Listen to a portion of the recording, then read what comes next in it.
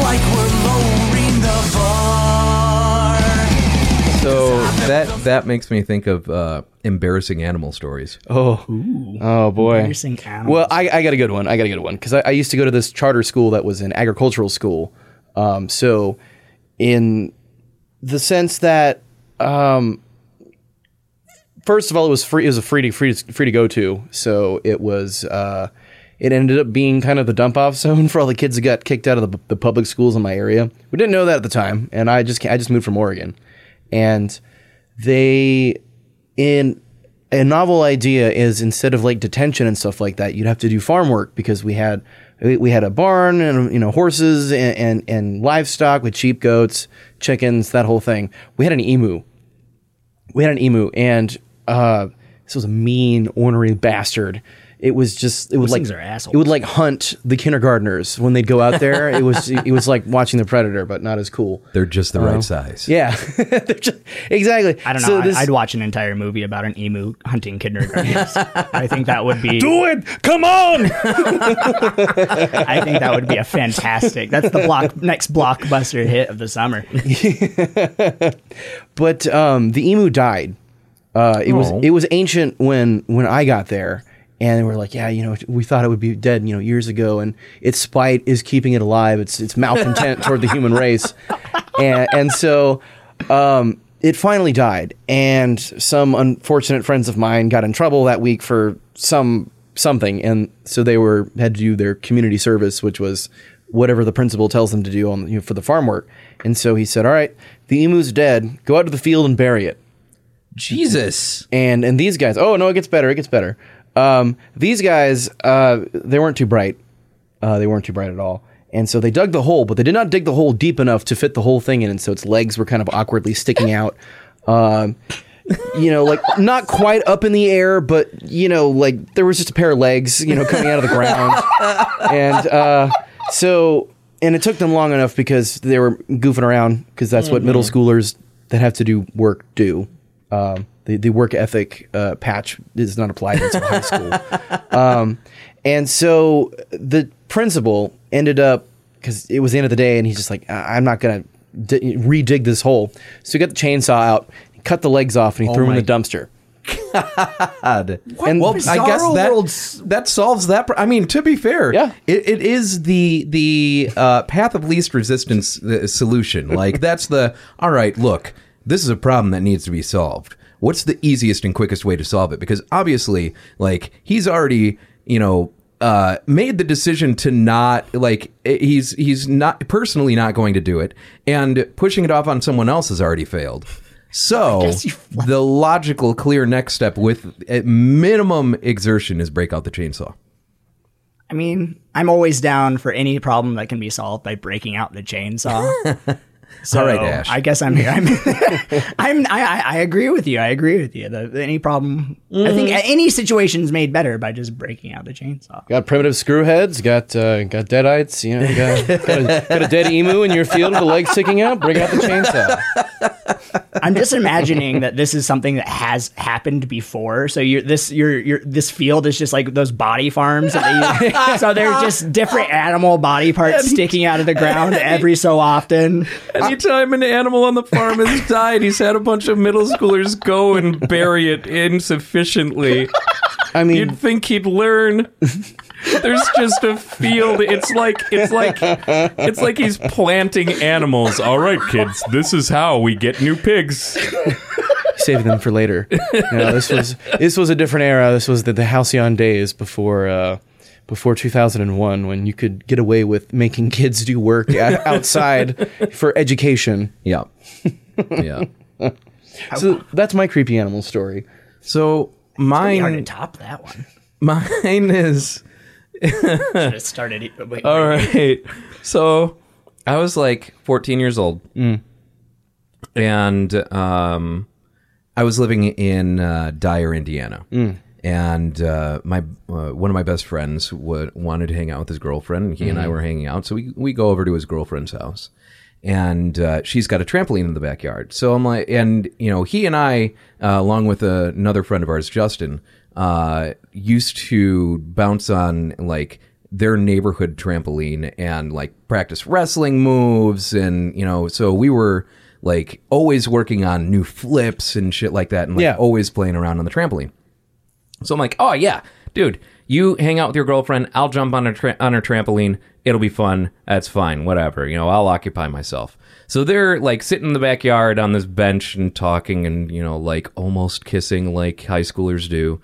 And I'm jumping on the trampoline, just having fun, you know, just one move that I had always been trying to do was a moonsault, which is like a 1.5 backflip. Basically, like you end up landing on your back, like you do one in a portion rotation to land on your back. And I accidentally nailed it, and I'm like, oh, holy shit, hell yeah.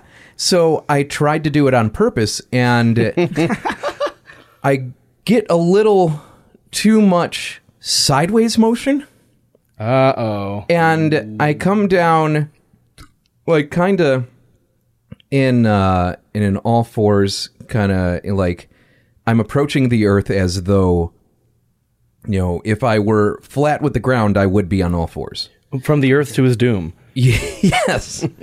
So I'm off from my launch position just enough for the metal rail around the trampoline to be lined up with my knees. Ooh. And so I slam down, the rail slams into both of my knees, and I end up on the ground, on the yard. And I have, like, my knees have just suffered this trauma. I'm not moving. I'm just on all fours. I can try as hard as I want, and I will not stand. Like, my legs are not listening to me. I am stuck in all fours.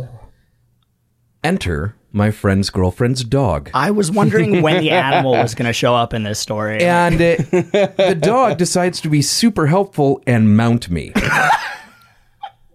I mean, you know, people say that WWE is entertaining, but I mean, a botched moonsault, you know, followed by a pin, by a sexual pin by a dog, you know.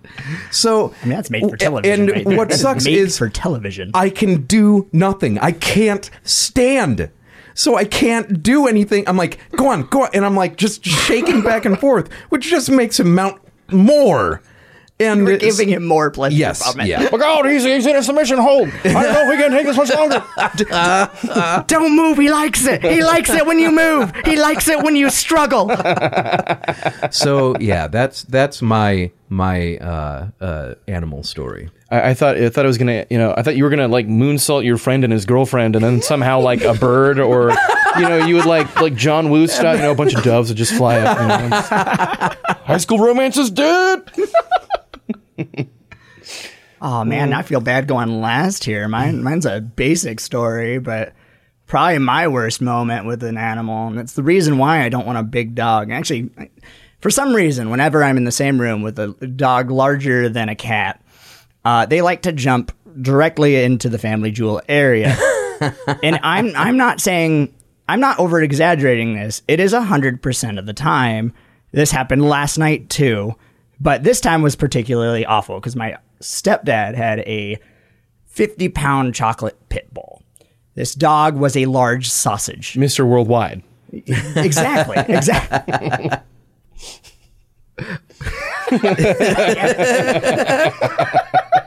Pitbull literally just jumped on my nuts out of nowhere. Yeah. But it's my terrible Pitbull impression. Mr. Worldwide. With my voice too, I actually do a pretty good Pitbull impression right there. That wasn't bad. But anyways, I'm sitting on, we have a lounge in my stepdad's living room. So I'm like laying out with my legs out and kind of, you know, relaxing, watching television. And I see out of the corner of my eye this 50-pound fat ass pit bull running full speed, jumps through the air, almost clears the entire lounge, but not quite. All four paws basically just kind of conjoin, like, you know how they bound? Yeah. All 50 pounds of this pit bull in a pure, just one impact point right into the family jewels. I went down farther than I already was. I was laying down, but I sank into the couch. It was one of those where you just feel it in your entire stomach.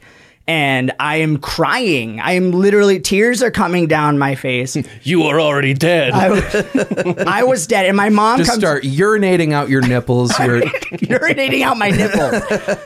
I mean, it just pushed everything up a good foot in your body. Pretty much.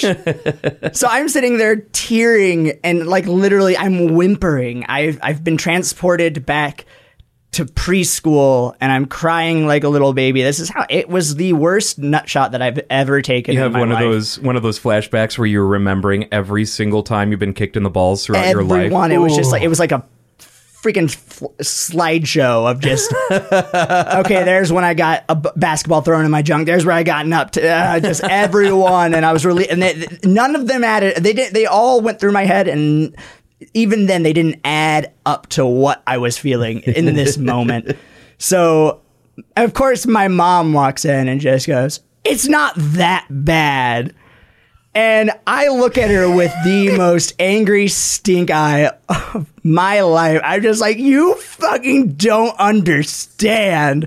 And I've never felt so righteous about being a man. And I did it in that moment. I'll tell you what, you just rest your tits on the counter and I'll drop 50 pounds on them. Exactly. But yeah, that's my... That doesn't sound pleasant It at all. wasn't fun. It wasn't fun.